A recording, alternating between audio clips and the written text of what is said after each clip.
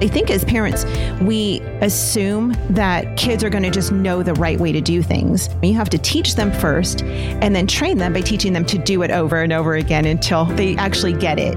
Imagine trying to teach your child how to tie his shoes without the practice principle. If the practice principle is vital for teaching such morally neutral task as tying shoes, how much more important is it for training children in Christ-like character? I speak to parents all the time who come up to me and they see what's happening, but they don't know what to do. And I just want to stand up and say, you can do this. Here is a solution. This is Yvette Hampton, host of the Schoolhouse Rocked podcast. Join us each week for a new episode as we offer encouragement and resources on biblical discipleship from popular speakers and authors, as well as parents just like you and me. Find out more at schoolhouserocked.com or listen anywhere you find your favorite podcast. Hello and welcome to Close Reads here on the Close Reads Podcast Network. I'm David Kern, and I am joined by a whole variety, it's like a sideshow of people. We have Sarah Jane Bentley. Sarah Jane, welcome to the show. I don't love being called a sideshow. Oh, no, I didn't mean you. I meant Tim, obviously. Tim, how's it going? Oh, right. Well, that's fine. Hey, I love it. The sideshow water is warm. Come on in. Heidi, whose water do you want to get into right now? That might be the weirdest question I think definitely. It's definitely up there in the top 5 weirdest questions I have asked. So we're here to discuss our reading years. And again, I'll summarize for you. I'm joined by Sarah Jane Bentley, Heidi White, and Tim McIntosh. You have heard from all of us in various permutations and combinations throughout the course of the last year. But we wanted to join forces together to have a conversation that is just specifically about 2019 in reading. We're going to have 2 conversations, actually. This first one is going to be a conversation about our fiction reading lives this year. We're going to talk about some of the books that we love, some of the books that we didn't love so much, and offer a few recommendations at least. And hopefully we'll have a pretty wide variety of hopefully together we will curate a wide and curious reading list for you to add to your Goodreads list or Amazon wish lists or whatever it is that you do.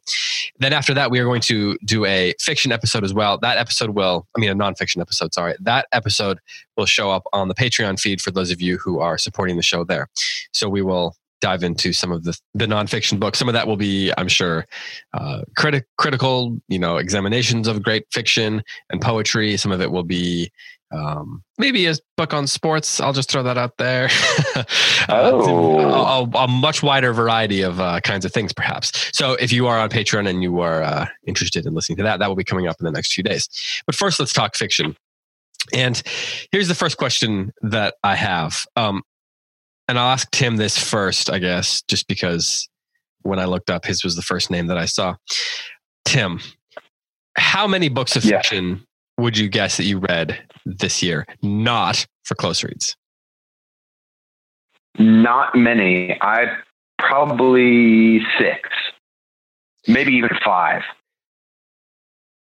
Okay, so my next question is, how do you not know the difference between 6 and 5? That seems like not hard to guess. No, I just haven't recounted. I haven't made the list out in an exhaustive list. So I think I know the difference between 5 and 6. I just don't know which it was. Is the question whether you finished one of them, and so you don't know if you should count that as 6? No. I just didn't make my list. I should have made my exhaustive list. Okay, well, so did any of those books just blow you away? Any of those? We'll be generous and say 6. Did any of those 6 books, still fiction that you read not for the podcast, blow you away?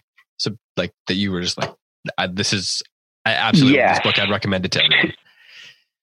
Yes, 2 of them did. And they're both books that I have read multiple times. The 2 books are War and Peace. Okay. And I read All the Pretty Horses for the 18th time. I just can't stop reading that book. I cannot stop reading that book. And I read it in part. I read All the Pretty Horses by Cormac McCarthy in part because I was driving to Santa Fe, New Mexico for an arts conference, and Cormac McCarthy, Pulitzer winner, in my opinion, the greatest living novelist in the English language, lives in Santa Fe. And I was kind of cooking up this idea that I would try to meet Cormac McCarthy because I could probably find him. Is what you're I was going to stalk him. Yes. And I did a little bit of research when I arrived in Santa Fe, and I decided that it would be wise for me to not stalk Cormac McCarthy because, according to the research that I did, he is, as I feared, a curmudgeon. He's not. And famous. I did not want to have. He's not famous for being sociable. What's that? He's really not famous for being sociable. Yes. In fact, he's famous for being unsociable. He lives in Santa Fe. Yeah, he lives in Santa Fe. And so, like, I did a snippet of the research that I did is I went to a bookstore that I knew he ordered books from fairly regularly. And I spoke to the people behind the counter and I said, hey, can I just, I don't know, ask you a question? And I kind of put forth my idea that maybe I could go to Cormac McCarthy's office and just kind of very politely write him a note, just say, hey, I really admire your work, blah, blah, blah. And the woman behind the counter said, I don't know if that would be a great idea because I have seen people approach him in the bookstore and they have not been welcomed warmly by him. And I was like, that's all I need to know. I'm going to not pursue this plan. I'm going to walk away because I like him so much that it would actually like probably diminish my opinion of his books just a little bit, even if I knew that, you know, he's a normal human being. His books should not be necessarily judged by his interpersonal skills or lack thereof. I still think for my sake, I'm just not going to pursue that plan. You know, I think about this all the time. If I was famous because I was, well, for any reason at all, and people kept coming up to me, wanting to talk to me, how would I feel about that? So let's have a conversation about that just for a quick second. Sarah Jane, let's pretend that you are like Emily Dickinson famous. Was she famous in her own life? No, I mean now. Like now. So funny. Like famous as she is now. Let's pretend that, okay, do you want to choose someone else? Fine. No, like J.K. Oprah Winfrey famous. Fine by me. I can do sort of reclusive, strange, eschatologically obsessed New Englander. Okay, well, see, that's why I thought of her. So if you were that famous and people came up to you when you were in the bookstore, what would you do? Oh, if I was Emily Dickinson, I just wouldn't be in the bookstore. I'd be in my attic making the little... Yeah. I feel like we're really getting bogged down in the characteristics of the specific person that I'm... My imagination. I think I would be politely dismissive. Yeah, but how is that? That's just normal, right? Like, would we like it? Is what you're asking? Would we welcome the notoriety? Would we be excited about being recognized and known for our work? Yeah, I guess so. This really has nothing to do with the conversation. Right? As a writer. I feel like the right answer is, man, I'd be so much. I wouldn't want to be known. I'd be thrilled. I'd be so excited. I feel like you read my book. Like I put everything into that book. You liked it? This is amazing. Someone liked my book. Like maybe I'd get tired of it. You'd be drinking champagne and eating oysters with that person I'd be like, within 30 minutes. Tell me what you liked about it. No, stop. No, stop. Like I would be so excited that someone liked my work. So maybe it would get old. Maybe I'd get tired of it or get awkward with it. But I mean, we're all writers. I'd be thrilled. Yeah. I feel like that's the thing though. Maybe by the time you're like 75 or whatever he is, after a while, it just gets old, right? Probably. Like you're just tired of having to be on, so to speak. When J.K. Rowling came to school to speak to the boys, she walked into the room and there was a spontaneous standing ovation that went on for about 5 or 6 minutes. They just absolutely loved meeting her. And she was really kind of touched and overwhelmed by it. I think she welled up. Aww. Yeah. And then she went on to give her talk, but that never normally happens. Normally, the speaker walks in and everyone's quiet. So, right. Yeah, I think that would be. Sarah Jane, do you think that her response would have been different if it was a bunch of adults? I would stand up and cheer for J.K. Rowling. I would freak out if J.K. Rowling walked in the room. But would she respond differently if she was walking into a room of adults who were giving an ovation? Oh, I see. Yeah, maybe. It was a sense that she had kind of inspired the imaginations of those young boys. And they But there's also a difference between walking into a room where you're about to give a talk and you're kind of like prepared yourself to be a featured guest, as opposed to you're just kind of browsing in a bookstore and then Tim walks up to you and he's all sweaty and he like wants to give you a sweaty handshake. Like, I'm a sideshow. Hey, Sergio, I just really love your poetry, and I just want to talk to you about your poetry and how much it means to me. And can you sign this? And this one too? Can you sign it? Selfie. Could you dedicate this one to Tim, please? Can you do a selfie with it? Can you imagine someone asking Cormac McCarthy for a selfie? Oh my goodness! Actually, yeah, like the world might just implode if he like consented to that. I wouldn't. He would say some sort of declarative sentence. He'd be like, without punctuation, heads or tails. Yeah. What depends on it? Everything. There's a brilliant satire of Cormac McCarthy's The Road, written by Craig Brown. I don't know if you've ever come across it. It's in the Lost Diaries. It is so funny. It's a recipe for making pasta in the style of Cormac McCarthy's The Road. That sounds amazing. If I was Cormac McCarthy, I would literally just carry that coin around. It's like, whenever someone came up to me, put the water in the pot, put the pot on the fire, fire with the water, with the salt, with the pasta, get the knife and chop, and chopping, get chopped. And it just kind of, it's so funny. Awesome. It's after that, you can't read The Road seriously ever again. Oh. You're going to hurt Tim's breaking my feelings. heart. Well, okay. So yeah, breaking my back heart. to the actual conversation. Briefly, Okay. Why is All the Pretty Horses? Why have you read it so many times, and why does it keep? Why does it stay as a heart book for you? To use your phrase. Oh gosh. Oh, David, this is like one of those questions that you kind of dream of someone asking you live on the air on a podcast. And now that you ask it, I'm totally ill-prepared to respond. I think it is a book that is about metaphysics. I think it is done in some of the most beautiful, truthful, most frightening writing that I have ever read. But I think that he is really concerned with the biggest questions that we are always trying to probe on the show. God and death.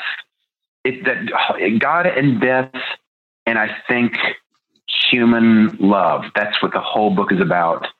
And horses. And horses, but even horses, Sarah Jane, the horses are about God. It's about God. And it's about, because he has these long, incredible passages about the sort of construction of the horse, like what happens inside of a horse. And it's like the only time that he really editorializes is when he's editorializing in this, almost like a Thomistic way about the rib cage and the heart of a horse, which I'm turning everyone who's listening to this podcast as far off of the book as they can possibly be. Which is but such what a shame about the because gunfights and the romance? Oh, the gunfights and the romance are fantastic. They're fantastic. I'm just trying to help Everything you out. about that book is fantastic. Yeah. No, it's one of absolutely. It's definitely on my Mount Rushmore of Western novels, and probably in my top 10 of all novels, probably. That whole trilogy is amazing. Absolutely superb. Sarah Jane, is there a novel that you read this year? Well, actually, let me ask you, how many novels have you read this year, would you guess? Novels? Or fiction, works of fiction? Fiction, including drama and poetry, I'd say probably 10 texts so far, and the holidays are here, so hopefully a few more before 2020. And how many of them were just for your own pleasure and edification, and not because you had to teach them? What's the difference?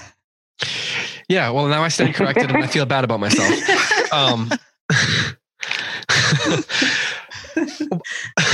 I hope that I teach the ones that I enjoy, and they are for my own edification as well. So some of them I did teach, some of them I didn't. I didn't teach Dante's Inferno. I didn't teach Housekeeping by Marilynne Robinson. I read In Parenthesis by David Jones, which was, I think, is the most moving and powerful account of World War I in maybe in any media. Actually gave In Parentheses? Yeah. And it's a fiction book? It's a prose poem. Really? So T.S. Eliot wrote the preface for it, and it's a bit like The Wasteland, but sort of better. Hold on now. Hold on. Let's take a step back and have a conversation about the sentence which just came out of your mouth. It's sort of like The Wasteland, but better. Is this because it's this good, or because you don't feel about The Wasteland like most people do? Oh no, I love The Wasteland. So this is just that good. Yeah. It's amazing. And the author's name again? David Jones. He's a kind of eccentric Welshman who was an artist and then ended up living in London after the war. He survived the war. And it's sort of, when he's writing it, it's as if he's aware that the war he's in is going to be mythologized in poetry, and he writes it into the mythology of poetry. So the poem is layered with references to lots of other epic poems. There are lots of classical references. There are references to ancient Welsh poetry, Chaucer, the Bible, and there are lots of different voices and characters. And there's this one sort of protagonist called Dai of the Great Coat.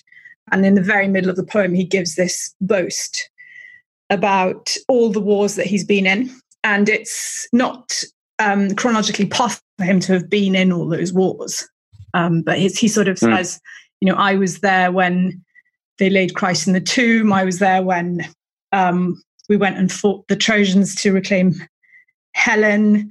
I was there in these ancient Welsh battles in Catrife. So it's just amazing, because it shows something about the timelessness of war, perhaps.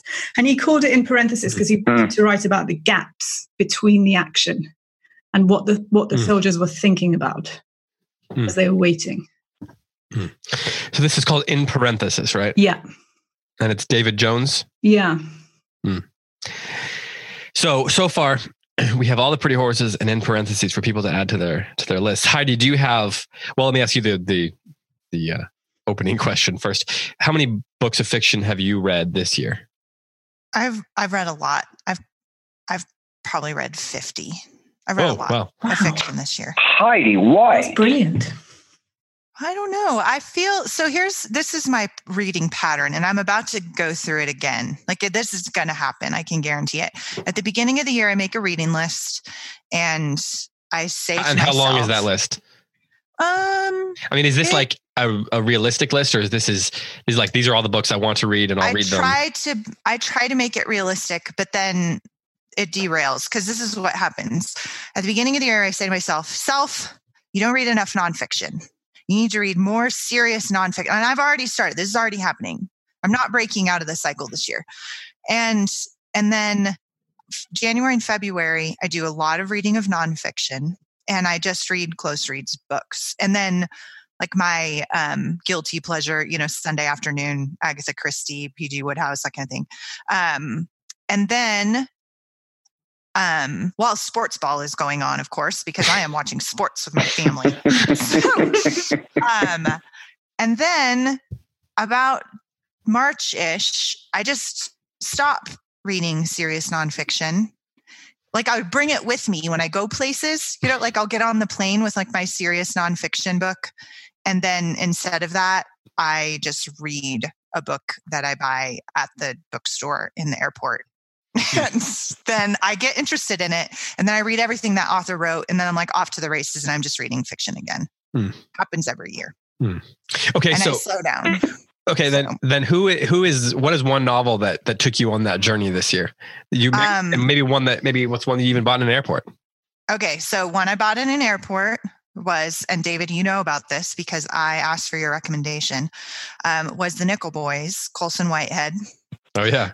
I can't strongly recommend this novel because it's extremely traumatic. It is a fictionalized account of a true boys' home in which horrific abuse happened. And Colson Whitehead took this story and fictionalized it and set it during the time of civil rights. And so it's this exploration of racism, entrenched, institutionalized racism with two vulnerable children, young boys. It's very traumatic, but it has a redemptive trajectory to it. So it is not a nihilistic book. It's an exploration of what it would mean to become free from both personal abuse and institutionalized abuse. So I could cautiously recommend it and say it's a redemptive story, but if it is as traumatic as it sounds to read it. So Colson Whitehead won the Pulitzer a couple of years ago for The Underground Railroad. That's what I thought. So after I read Nickel Boys, which was serendipitous, I bought it in the airport because I didn't want to read After Virtue on the plane.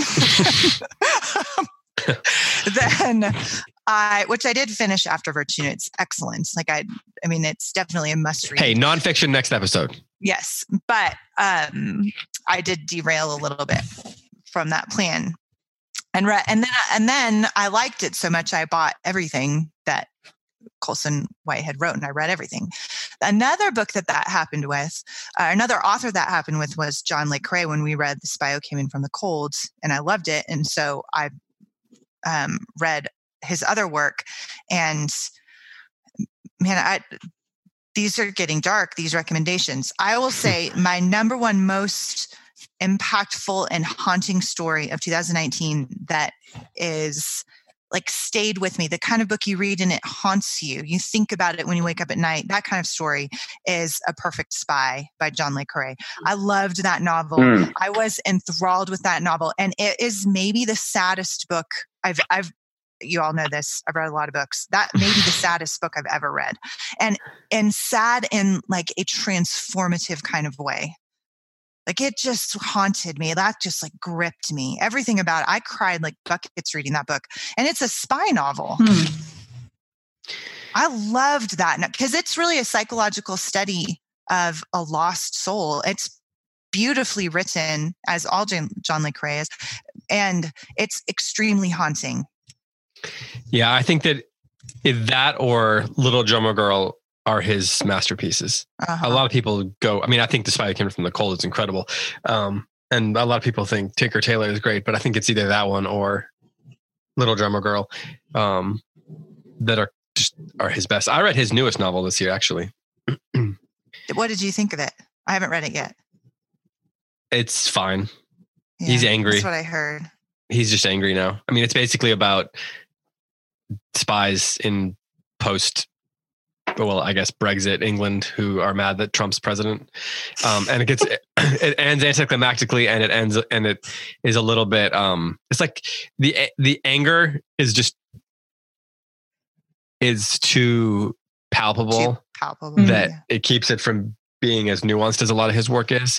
And it feels like he's, in some ways it kind of feels like he rushed a book out during this time because he's 88 or whatever he is, which I don't begrudge the man. It just doesn't live up to his, for most people it's good, but it doesn't live up to his, I think on Goodreads, when I just was kind of trying to keep a record for myself, I think I gave it 3 stars out of 5, thinking for John Le Carré, it's 3 stars. For most people, it's probably 4, going on a scale. But yeah, that Perfect Spy is a great book. So far we have referenced, A Perfect Spy, The Nickel Boys, in parentheses, All the Pretty Horses. Heidi, did you read The Underground Railroad? I did. Would you recommend that to people? Yeah, I think maybe even more The Nickel Boys, Underground Railroad. it's a stronger novel. And so if you're going to say a recommendation from me, like post on Instagram or whatever, I'd say Underground Railroad is stronger than Nickel Boys. No, it did win the Pulitzer. Yeah. And rightfully. I mean, he's a brilliant writer. He's a very modern writer though. Like he's writing, there are authors who write for a time and authors who write for all time. He's the voice of a time. He's a zeitgeist voice and he does it beautifully. So I definitely recommend his work. Okay. Let's take a slightly different angle. Tim, what book that you read this year most surprised you? I mean, you knew all the Pretty Horses, you were going to love it. You knew that you were going to like War and Peace. I mean, those are two pretty on brand reads for you. You're reading a Cormac McCarthy novel and a Russian. What was a book that you read this year that surprised you, that you were maybe even pleasantly surprised by? Well, it's a nonfiction book. So I don't know that I should answer that question. Save it. Yeah, okay. Let's save that one. Sarah Jane, do you have a piece of a work of fiction that was pleasantly surprising for you? Yes, I read Brideshead Revisited again. And I had pigeonholed this book. I read it first when I was at university at Oxford and found it sort of saccharine and a bit frothy. And I thought it was overwritten. And that was a reflection on me. I totally didn't understand War's novel. And reading it again and actually teaching it, I've come to appreciate how rich and deep the symbolism is in this novel and how beautifully structured it is and what a work of art it is. So I also enjoyed listening to you talk about it on Close Reads as well. But Brideshead Revisited really surprised me. And it's different to War's other books. It sort of takes the same comic frameworks, but employs them to explore the operation of divine grace. Really, really brilliant novel. Hidden depths to that.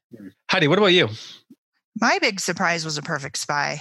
Oh, okay. I just picked it up and thought it was going to be a spy novel. Yeah. So that was mine. I realized I haven't mentioned one yet. I want to mention Booth Tarkington's The Magnificent Ambersons. Have any of you read that? No, I haven't heard of that. No. So The Magnificent Ambersons is most famous for the movie version. Orson Welles made a movie of this book in the 40s or 50s. It's got Joseph Cotton in it and a bunch of other people. And it's famous. It's probably the most famous movie controversy of all time because the studio didn't like his ending. And they basically, when he was I think he was in Havana, they basically took it from him and re-shot it and re-edited it and made it much less dark. And it's so you can, and then there's all kinds of questions about what versions are out there and if you can even find the original. And it was this huge controversy that impacted his relationship with the studio, which was a big deal back then, much bigger than it is now. And so the book kind of gets lost, but it's written by Booth Tarkington, who is most famous for the Penrod stories, probably in America. But it's a novel about or Alice Adams. I think he won the Pulitzer for Alice Adams, but it won. I think this may have even. Oh no! That's the reason I read it is because it won the Pulitzer 100 years ago. It was the 1919 winner of the Pulitzer Prize, so I read it for a podcast that I'm working on. But I read it kind of out of obligation. That's kind of how I started it, and I was thinking, well, this is going to be kind of a middling, early 20th century novel about manners and a certain way of life going away, kind of like a boring version of a lot of the great English novels of the period, or a Henry James novel or something. But it was actually, it's fascinating. And the characters themselves are brilliant. It's one of those novels that takes you a couple of chapters to get into, but I highly recommend checking that out. So it's 1919, Booth Tarkington's The Magnificent Ambersons, and then do watch the movie. It's even with the controversies, it's still one of the greatest movies ever made. And I think Criterion made it. Did he ever get a chance to re-edit it, David? No. I mean, that's part of the. I don't think there's an editor's version out there, or an director's cut. I don't think there's one out there. But he was very angry about it, and he loved the book so much. And there's a couple different, like the movie, I think his original movie was going to be a little darker than the book, but then they made the version that eventually came in the movie was a lot less dark than the book itself. So, there's several degrees of darkness between the movie versions. But it's an incredible movie, and Joseph Cotten is amazing in it. And if you like these old 1940s Hollywood stories with great black and white cinematography and interesting writing, I definitely recommend you check it out. Okay, let's do this. Tim, a book that you were disappointed in this year. David, this is going to break your heart. And I read this book largely because I believe so highly in your recommendations and recommendations. I read Never Let Me Go. No longer trust my taste? No, I do. We did not see Never Let Me Go. We did not see it the same way. So Never Let Me Go by Kazuo Ishiguro, same author as Remains of the Day. We did Remains of the Day on Close Reads. I adore that book. I did not like Never Let Me Go. I kind of had to muscle my way through the end. And I honestly don't know why it's so highly decorated. I thought it was baggy. I did not think that the big revelation late in the book was like all that stunning or gripping. And I just did not enjoy it. I did not enjoy it. And I am a little bit lost as to why that book, why people that I respect so much like that book. I don't know if I missed something, or David, maybe you and Graham are missing something. It'd be funny if it turned out you read like something by like Murakami or something and just thought it was that's wait, say it again. I actually know somebody who was like complaining about her Nishiguro novel, and it turned out they'd read a Murakami novel, which is very different. Oh, really? Very different. Yeah. Heidi, have you read this? I've never read it. Sarah Jane, have you? Yeah, Never Let Me Go. Yeah, I've read it. Nishiguro. So whose side are you on this one? I think I agree with Tim that it's probably it probably falls a bit short of where it's aiming, but I think he had a kind of premonition of where some of the social trends were going. I'm trying not to reveal the big secret of the book. Yeah. I think it's quite bold in the sense that he does write against the current of the culture. But yes, I think the bit where they go and stay in the little farmhouse is it's a bit of a non-event, really. See, we can't talk about this we can't really talk about this right now. Can I ask you a question, David? Yeah. Sarah Jane, if I had read the book 10, 15 years ago, do you think I'd have a different impression of it? No, but I think perhaps if you'd read it, this is now going to sound like I'm really insulting you. I have no idea how old you are. But if you'd read it when you're 13, 14, 15 years old, I think it would really appeal. Oh, yeah. But maybe that's how old you were 10, 15 years ago. So it is. I would have been 13 or 14, 10 or 15 years ago, yeah. So, yeah.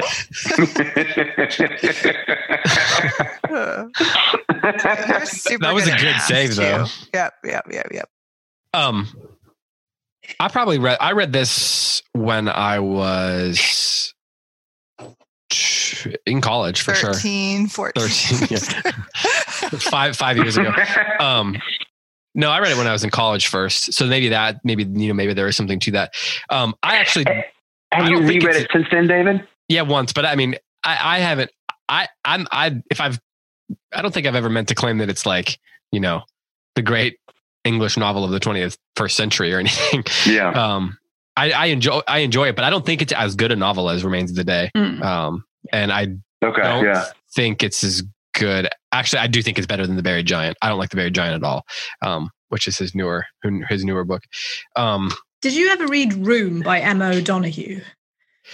I actually have not read the whole thing. I started it and then I stopped it. I read that about the same time as Never Let Me Go, and I just think that was sort of fashionable at the time. It was this restricted narrative perspective where the reader has to figure out what's happening in the story as the story unfolds. It seemed to be a fashionable thing that writers were doing then. So what I want to ask you guys something. When you're reading a book, Tim, you mentioned you kind of had to slog through the end of it or push through the end of it or whatever. And then I mentioned that I'd not kept reading Room, although I don't know that it was because I didn't like it. I think it's just a lot going on. What do you guys do when you're reading a book that you don't love? Did you stop or do you push through? Tim, it seems like you push through, but is that your customary approach? I'm less inclined to muscle through these days. I feel like there's so many wonderful things to read.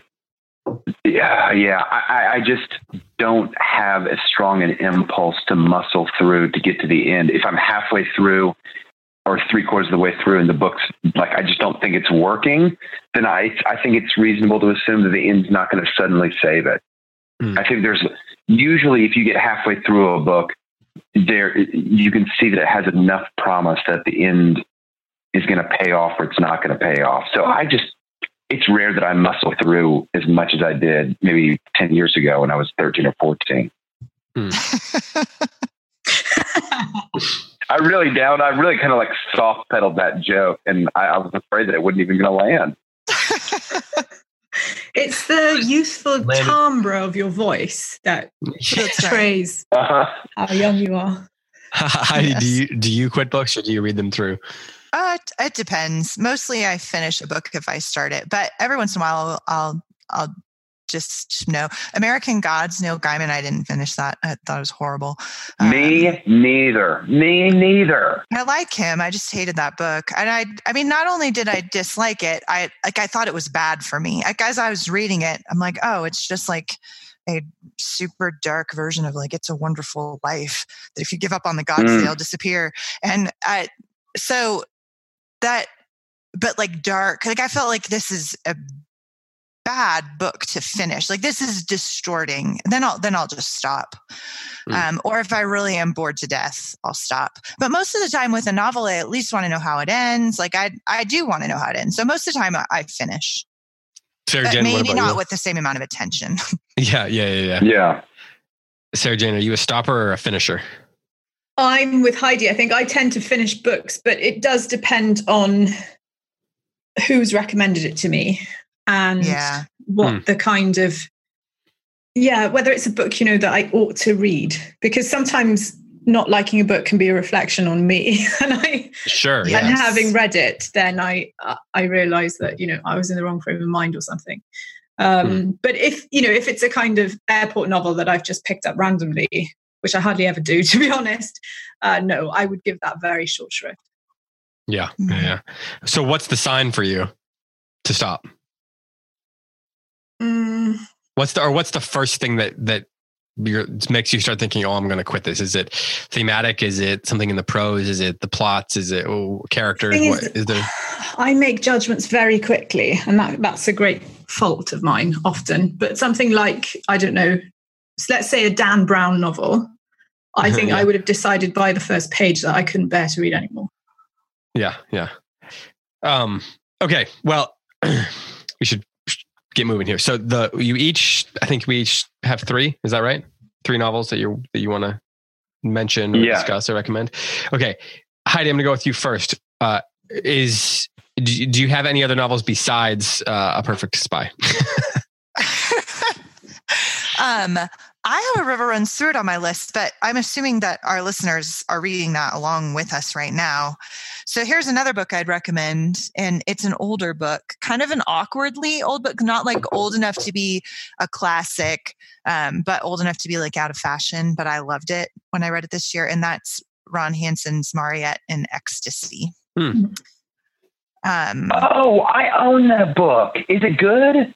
It's great. It's great. Oh, I'm so glad to hear that. I've picked it up 10 times and I've been like, is today the day that I begin it? I'm so glad. So say more, Heidi. Sorry to interrupt you. No, I'm glad you did. It was a controversial book in its time. It was published in the early 90s.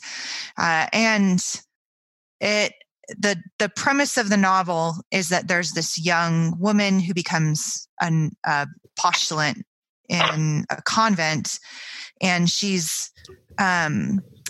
experiences, she's very devout and pious from the very beginning. She's a beautiful young woman, comes from a wealthy home, gives everything up, and nobody really knows why. She's a bit of a mystery and a question mark when she comes into the convent, and the convent is pretty divided on her. Some people think she's a holy young woman, and some of the nuns think she is grasping for attention. And then she experiences stigmata. And the whole question of the novel is whether it is real. And that's the whole novel. It's so enigmatic. It's a very mysterious novel. It does not take a stand. And so the reader has to, which means it's really more of a mirror into your own religious convictions than it is into the character of Mariette, which is perfect. And it's perfectly written. The craft of it's wonderful. And I just couldn't recommend it more. I loved it. Wow. Heidi, what's the name of the author? Ron Hansen. He's the same one who wrote, David, you're going to remember better than me. He wrote The Assassination of Jesse James by the Coward Robert Ford. Robert Ford. That's right. And he also wrote a book about Gerard Manley Hopkins called Exiles, which I have on my list to read over Christmas break. And I want to hear how that is. Yeah. So he's just a brilliant writer. The novel's really well crafted if you're into that kind of thing. But it's also just like very, some people, it's kind of a page turner. And so if you're not, because you want to find out, like you want to know more about Mariette. And so you have to kind of make yourself pay attention to the writing because it's such a page turner. But if you do, it's very, very rewarding. In terms of its themes, it reminds me of the Muriel Spark novel called Aiding and Abetting. Have you ever heard of that one? No, I have not. No. It's yours sounds profound and contemplative. This one is hilarious. It's a woman who has faked having stigmata for several years and then got found out, runs off to Paris and sets up a kind of psychiatry clinic where her method is that she just talks exclusively about herself to the patients. And one day, that's hilarious. One day, two men come in, both claiming to be Lord Lucan. And the novel it then revolves around that. She's trying to discover which one is lying or whether both of them are lying. That sounds great. Yeah. I'm going to add that to my list. It's short. That's what I love about Muriel Spark. I'm sitting here. I've got my Goodreads homepage open, and when you guys talk about these books, I'm typing them into the search books bar and then clicking want to read.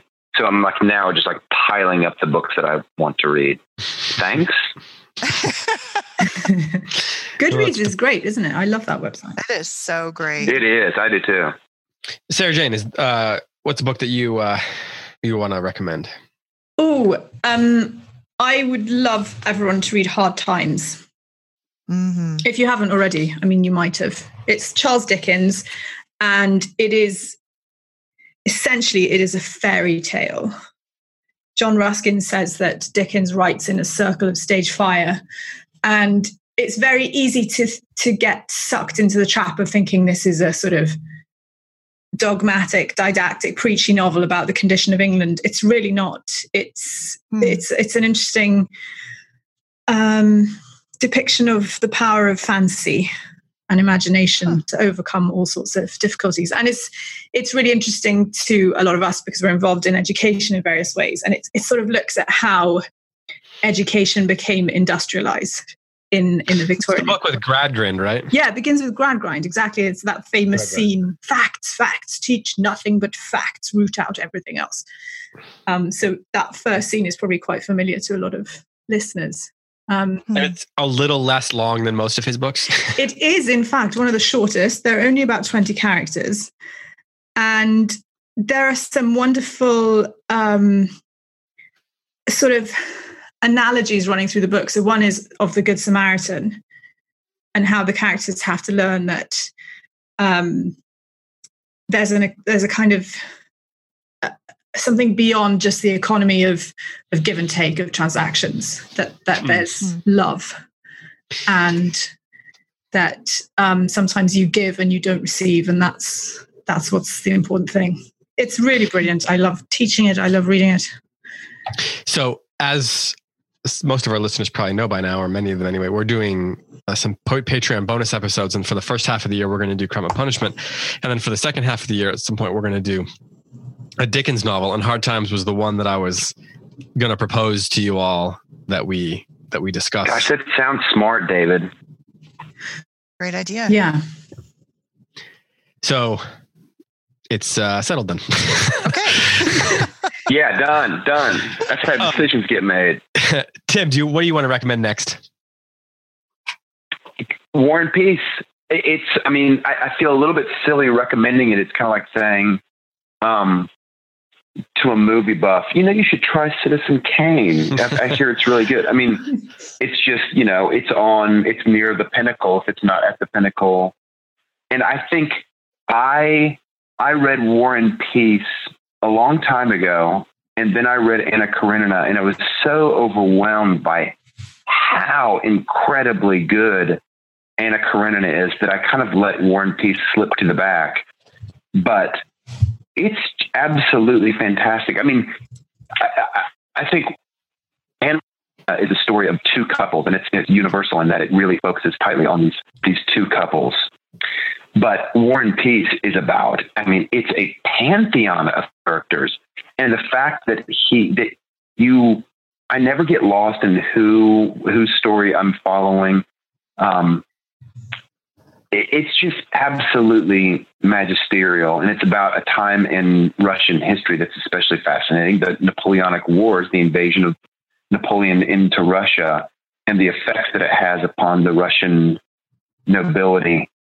It's just so sumptuous. And it's 1,200 pages long, and you don't want it to end. You wish it could be another 300 pages. Yes, it's true. I don't know who that is. That's to David. Maybe that's you. That's voicing dissent in a mewling voice. I don't know that I wanted to just go on. War and Peace, Part 2. Okay, so far, Sarah Jane, you have recommended In Parenthesis by David Jones and Hard Times by Dickens. Tim, you have mentioned All the Pretty Horses and War and Peace. Heidi, you've mentioned Mariette and Ecstasy and A Perfect Spy. I have mentioned, what did I mention? Which one was it? Oh, Magnificent Ambersons. I didn't write my own down. That I'm writing down what you guys are saying. And then I also want to mention a book, an English book, a short novel, which if you want to read something that's not going to take you, that you can read 20 times while you read War and Peace, you can read A Month in the Country by J.L. Carr. Sarah Jane, have you read A Month in the Country? I haven't, but it's one of those ones that's been there on the periphery. I read a terrible novel once called Spies by Michael Frame, who's a journalist. And it's either A Month in the Country or The Go-Between, which is, maybe it's The Go-Between actually, which is kind of a parallel to that novel. A Month in the Country is really short, isn't it? Yeah, I mean, it's the length of A River Runs Through It. It's 125 pages maybe. Yeah, and it's worth it. Yeah. There's a New York Review of Books version that I think it had been out of print for a while, and New York Review of Books brought it back. And it's about a World War I veteran named Tom Birkin, and he's an artist. So he's come out of the war, and his marriage fell apart essentially while he was gone at the war. And he has been hired by a church to restore a mural that is recently discovered. It's a medieval mural in the local church. And so he's basically living in the bell tower of the church and it's summertime, and he's, surrounded by this the countryside around this church, and he's meeting all these local characters, and he's reflecting on his time in the war and his marriage and his questions about faith and doubt and all that, while restoring this absolutely incredible medieval mural, which this church is trying to decide what they're going to do with. Are they going to let people come see it? All that sort of stuff. Oh. So there's a lot of reflections on art as well in it. And he's not an artist himself, but he's someone who restores art. He's got this very unique skill set that was passed on through his family. And it's a really great sort of, the prose is really lush and poetic, and it's a great summer novel. I did a podcast with somebody who was, and we were each listing some of our favorite novels for the summer, and he mentioned it to me, so I immediately read it pretty quickly. So I recommend that one if you're looking for something, a little bit more brisk, shall we say. Not that long novels are bad, Tim. I'm not saying that, but sometimes you need something that's a little shorter. It's true. Okay, so you each have 3, you said. So Heidi, what would be your third choice that you're going to recommend that's going to be on your list? Well, Tim and I did not consult each other, but mine is Russian as well. And that is, I found this book in old bookstore, like in the back. I thought you were going to say you found a book in a bookstore. I did find a book in a bookstore. It was amazing. What a wonder. So I'm going to recommend Chekhov. Okay. His short stories. I found this book. It's actually really hard to find now. I was just looking on Amazon to see if you can find it. But the one that I have is called 7 Short Novels by Chekhov. And Chekhov was prolific. He wrote, just many, many, many, many short stories, and all of them are brilliant. But this specific novel, this specific collection, if you can find it, was just captured me. I've read a lot of Chekhov, but the way that these stories were ordered was just delightful. And they're a little bit longer, more like novellas. So, but anything by Chekhov is brilliant. He gives kind of an insight into the Russian mind for those readers who aren't super familiar with the Russians and will be reading Crime and Punishment along with us. Chekhov might be a good companion because he's very different, but still gives it like a very, very Russian insight into kind of how the Russians not only think about suffering a lot, but value suffering as formative to the soul. They don't try to resist it. In fact, they enter into it so passionately and welcome it that it's like a defining characteristic of Russian writing. And so Americans can be a bit overwhelmed by that at first, I think, but it's worth diving into. And Chekhov writes very differently from Dostoevsky. And so I think I would highly recommend this year picking up Chekhov and reading some short stories. So I'm looking on Goodreads to see, is it The Bishop and Other Stories? Do you know what the collection? No, but that is, The Bishop is in this one that I guess I would just recommend just some Chekhov short stories. Yeah. There is a selected stories of Chekhov collection that's done by Pevier and Volokodsky, who are, and it's great. Yeah. I have that one. And it does have some of them. The Bishop, you want there's one called Murder that is really good. Like they're just fantastic. Tim, are you a Chekhov reader? Yes. And his plays. Yes. The Cherry Orchard is just so delightful. Delightful is the wrong word, but yes, short story. I think Chekhov is superb. And I want to say something else. This time in Russian history, there is this sort of fecundity of incredible authors, all born within a generation. Chekhov, Dostoevsky, Tolstoy, Turgenev. Gogol is a little bit older, but they all kind of looking back to Gogol. And there's whatever was happening, and there are a lot of things happening in Russia at the time, it kind of burst forth with some of the most memorable authors, and we're all still reading them. It's like you see certain times in history, like the great Greek dramatists. There are like 5 great, incredible Greek theater writers all born within about 50 years of each other. And you just think, what is going on that all of these people are emerging at the same time with this incredible gift? And this is one of those periods in world history, the Russians in the mid to late 19th century, an incredible output of just supreme writers, and Chekhov is among them. So Heidi, then your list, your 3 is Marriott and Ecstasy, A Perfect Spy, and Chekhov's short fiction. Stories. Okay. Yeah. I'll come back to you in a minute for, one final recommendation if you have one that you want to add as an honorable mention, so to speak. Or if there's a collection of poetry that you'd like to recommend. Tim, I'll go turn to you next. What's your so far? So I said All the Pretty Horses and War and Peace. What's your third? All the Pretty Horses, War and Peace. David, all the other things that I read were close reads. Oh. All the other ones that I would recommend were close reads books. I have a couple others that I wasn't crazy about, like Never Let Me Go, that weren't close reads. Yeah. So I don't know that I've got another one that I can recommend. All right. Well, Sarah Jane, your turn. I would like to take us back to Frankenstein by Mary Shelley, which I'm sure everyone has already read. But let's just consider the conditions of the production of this text. They're on the edge of a lake in Italy, in the Villa Diodati. They've kind of run away from England because they're all reprobates. And in the middle of the night in a storm, they have a competition to write a ghost story. And Mary Shelley, who's like 19, sits down and writes what is essentially the first science fiction novel ever. And it is full of references to Milton.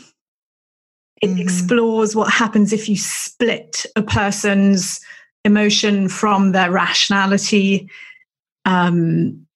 It's just the most fascinating and terrifying story of depravity, lust for power, the need to kind of wander in the mountains. I just love this novel. I've read it many times, and it's one that I think we should be grateful for. Well, I'll echo that. I think that when I've recommended Frankenstein, those are the Frankenstein and Jane Eyre are the 2 novels I recommend for people who say, I want to read literature and I don't know how to begin. Those are my 2 first recommendations. Yeah. Well, I know Tim doesn't. Can I interject here? I've talked to David about a proposal to you guys for the Close Reads podcast on Frankenstein. I think Frankenstein, for the reasons that Sarah Jane just mentioned, is a great idea, and it's a bad book. That's my contention. And what I propose is, what if I got on, like maybe the first podcast, and issued my complaints, and then I came on later in the episodes, and maybe you guys will have convinced me that I was wrong about Frankenstein. So you wouldn't actually Something be there to consider. He'll come for the beginning and the end. You wouldn't be there in the middle when I would be willing. when we're arguing. I would be willing to be there. What I was thinking was, I just step aside and I listen to the podcast out of the room. If it would be helpful for me to be there, then I will be there. I'm afraid of. No, I'm very into this idea of you not being there and then coming back. I'm afraid that my sour attitude would just like. Look, sometimes I do. I think it's a great idea. Let me back up. I think Frankenstein is a great idea. I think the reasons that you just mentioned, Sarah Jane, are what makes it a great idea. But when I read that book, I just don't think it's a good book. Oh, it's so delicately crafted. It's framed on the ice with that peculiar explorer character who is he's basically Frankenstein all over again. It's amazing, this book. Well, we'll fight this out later because we are going to be covering it. My heart is open to being convinced. Do you know what I thought you were going to suggest, Tim? Is that we all go to a villa in Italy and we have a close reads ghost story writing competition. Oh my gosh. It Oh will my come gosh. to me in a dream. That's what I'm recommending. That's what I'm recommending, you guys. Yeah, I'm all for this. I mean, let's just make that happen. We could record plenty of good episodes while we're there. Although there were some, how to put this? There were some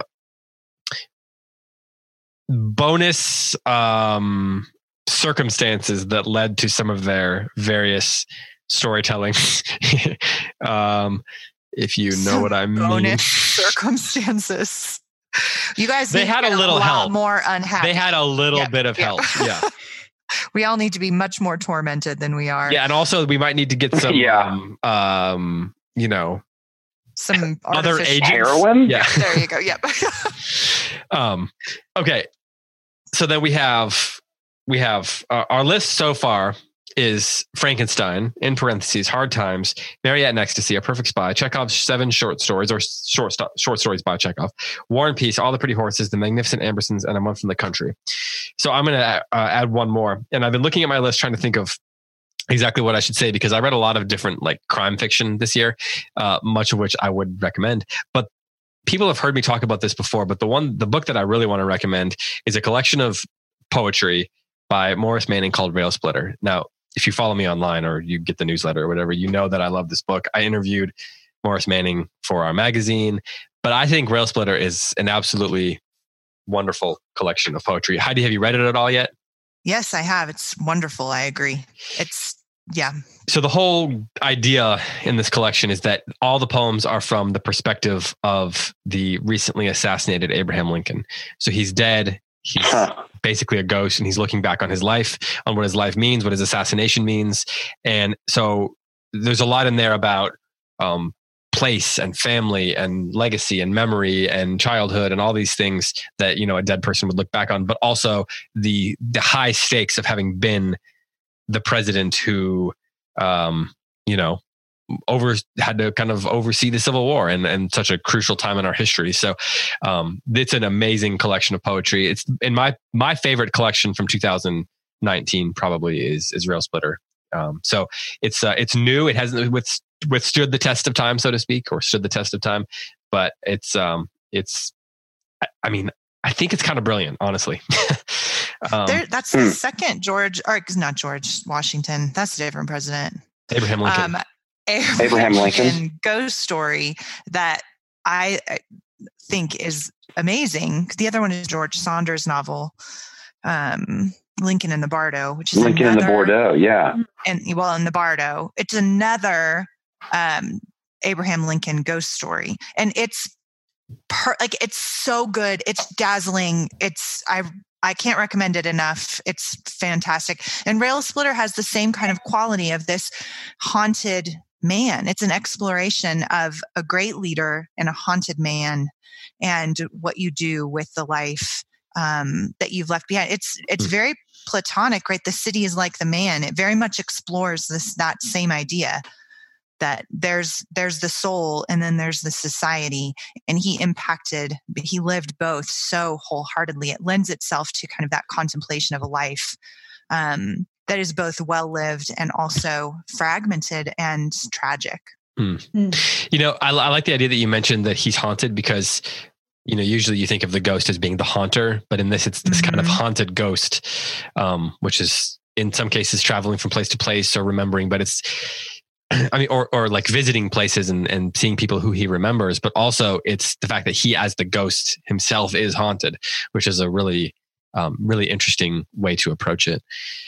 Okay, so that gives us a pretty good list. Tim, I'm curious, you just mentioned 2 books, but what is your favorite? Which book that we read this year on Close Reads, not counting A River Runs Through It, has stood or stayed with you throughout the whole year? Which one has kind of meant the most to you?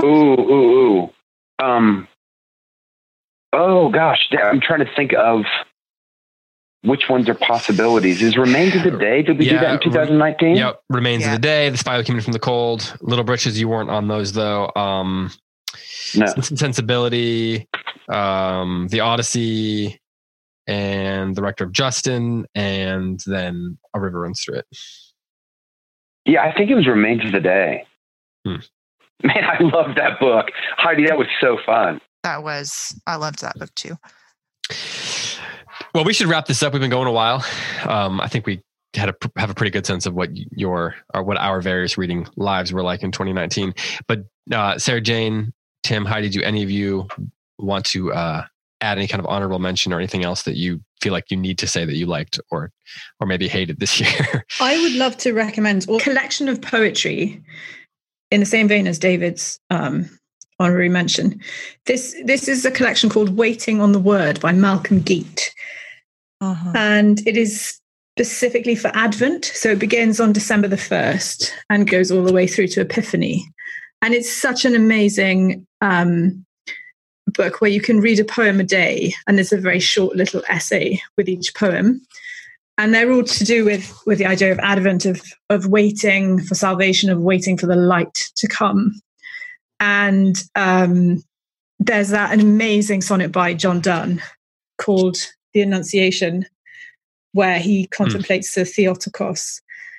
And there's some poems by Christina Rossetti, Tennyson. There are some modern poems. And it's just really amazing for me at the moment as well, because I'm expecting a baby who might be born around Epiphany, to think that that the incarnation is kind of such a real and powerful thing. Due date's the 5th, right? Yeah. Sarah Jane, I met Malcolm Geet 2 months ago. Did you? We talked Shakespeare. So did I. Yeah, he was in Seattle. No kidding. Yeah, was he talking about Seamus? He's absolutely. Yeah, he was talking about Seamus Heaney. Is it Digging? Is that the name of the poem that you referred to? Did he get out the rain stick? Yes. Did he get out his rain stick? It's one of my favorite poems ever. Yes. Oh, I had never known that poem. It was delightful. Malcolm Geet is an incredible academic intellect. He's a poet himself. He's kind of a minister, a theologian, a poet, an artist. And he visited school and he had people mesmerized. He was reading Seamus Heaney's poetry, and he had this rain stick with him, which is a sort of hollowed out piece of bamboo with seeds inside. And he was just captivating. He really loves poetry. You know, you guys mentioned Heaney, and a collection. One of my favorite books that came out this year was a collection of his poetry, posthumous, of course, that his family collected. It's maybe 100 poems, so it's not one of those ones that's meant to be, this is all of his collected poetry, or these are all his books put into one book. But it's around 100 poems, I think, that his wife and his children specifically selected as this sort of posthumous collection that is meant to represent his work and his career. And it is incredible. I mean, that's another thing that I would highly recommend. Grab that on Amazon or at a bookstore or something. You'll spend a lot of hours just kind of lingering, wallowing in his poetry. His use of language. I mean, some of it is, you have to really spend some time with it to get a sense of exactly what he's trying to say, but not in a way that's where he's meaning to be obtuse, just in a way that's, it's challenging. He has such a capacity for making images out of the language itself that you have to spend time with it to really be able to connect all the dots. And Digging is one of my favorite poems ever. Blackberry Picking is an incredible poem. I mean, I think he might be, he's known for his Beowulf translation, but I actually think that in 100 to 200 years, he might be one of those poets that, we're going to look back on and say, why was this person not even more widely known? He really is in Britain. He was kind of humorously called Famous Seamus because he was famous in his own lifetime. So maybe, maybe it's an American perspective that I have then. That's fair. So I stand corrected, but nonetheless, I think that in a couple of centuries from now, people are still going to be reading his work. Whereas I think, someone like Billy Oliver, Billy Collins, right? Collins. Yeah. Billy Oliver. Mary Oliver. You got him. You conflated them. That's what people do. Yeah. Okay. Mary Oliver too. I think Billy Collins and Mary Oliver both were very popular in their lifetimes, and they're perfectly pleasant, good poets, but I don't know that in 200 years we're going to look back at them and think those are the voices of the generation. She's the one with the geese. Is that right? Yeah. Wild Geese. Wild Geese. Yeah. I met her once as well, actually. Yeah, I think her poetry is good. I think that her books on poetry are even better. But I think that maybe we're not going to look back. I mean, I don't know. This is kind of an unfair assessment to make when I'm not even going to be alive then. But who knows how time will impact these things. But Heidi, do you have a honorable mention or anything else you feel like you need to say? Last recommendation. Yeah. Maybe this one isn't super fair, but I was obsessed with Purgatorio. With Dante's Purgatory this year. I read it several times because I was doing a really deep dive study on the classical Christian understanding of the vices and the virtues. I did a talk on it at the Circe Institute. I wrote a lot about it this year. And it's spiritually meaningful to me. And I think really important, this idea of overcoming vices through the cultivation of virtue and the classical Christian understanding, what a big deal this was.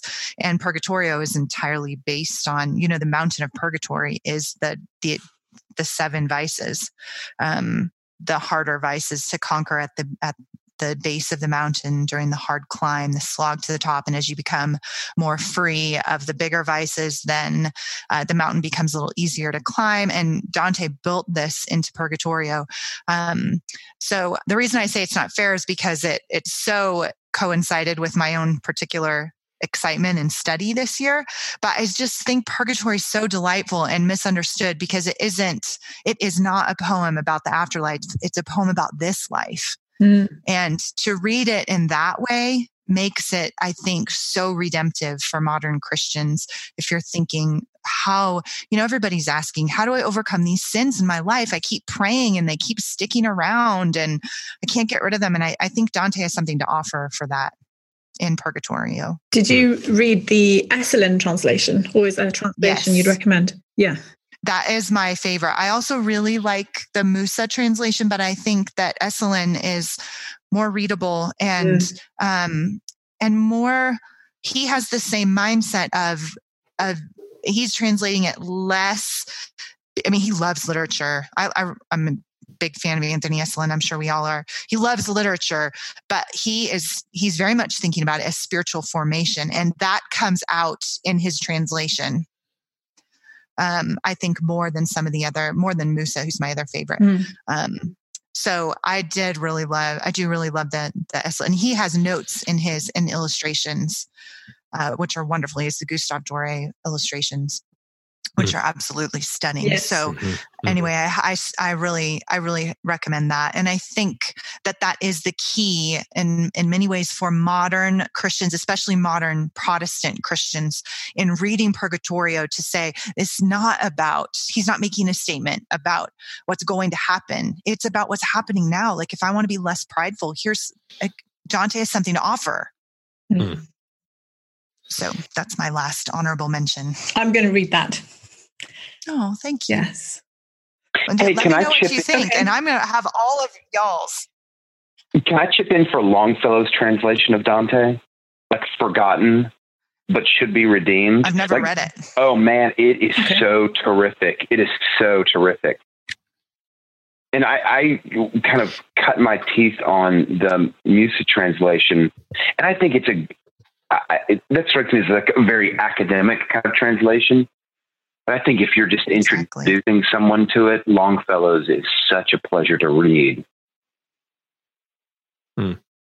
So I in our next podcast, where we talk about nonfiction, I'm going to talk about a book that surprised me, and that it's a book about Kipling, and in it talks about how Longfellow inspired him, and in particular, he was very fond of that Dante translation, how much it influenced his writing. Even though Kipling isn't really, known for his Christian faith. Right. Tim, before we wrap up here, do you want to add any honorable mentions or anything that you want to say before we? I'm good. Thank you. All right. Well, I think we curated. What did I just say? I think we curated a pretty good list. If people add these books to their list for 2020, in addition to the stuff we're doing on Close Reads, that's a pretty robust reading year, I think. Maybe we need a little more drama in there. We need some more plays or something.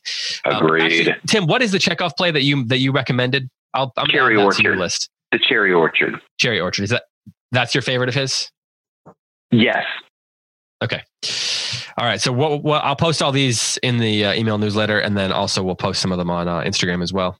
Do you want to hear a tiny bit of in parenthesis? Because it's quite strange. Just if I give a taste, then people might want to read it. Yeah, let's close with that. Okay, so this is from the Boast of Die Greatcoat, which comes about halfway through. My fathers were with the Black Prince of Wales at the passion of the blind Bohemian king. They served in these fields. It is in the histories that you can read it, Corporal. Boys gower they were. It is writ down, yes. I was with Abel when his brother found him under the green tree. I built a house for Artaxerxes. I was the spear in Balin's hand that made waste King Pelham's land. And it goes on. But that's this monologue in the middle that's just really amazing. Yeah. How long is this? Is the book overall? I can't wait to read this. How long is it? It's about 100 pages, 200 pages. Okay. But it's poetry, so the writing doesn't go all the way across the page. Sure. Yeah. All right. Well, I think this is a great list. So like I said, we'll post these. And then the next thing, if you want to head over to the Patreon page, then you can listen to us talk briefly about nonfiction as well. I suspect that we will go less long on that episode than we did on this one, but hope everyone enjoyed this. If you want to send us comments or just share your lists from 2019, some of your favorite things, you can post those on the Facebook page. You can just search Close Reads Podcast on Facebook and those will come up, or you can post them on Instagram or Twitter and then tag us at Close Reads Pods, and we'll retweet some of those, share some of those on Instagram. And I'd love to hear what you guys are reading this year in addition to what you read while listening to the podcast. And with that, for Sarah Jane, for Tim, and for Heidi, I'm David Kern. Thanks so much for listening. Talk to you next time. And until then, happy reading.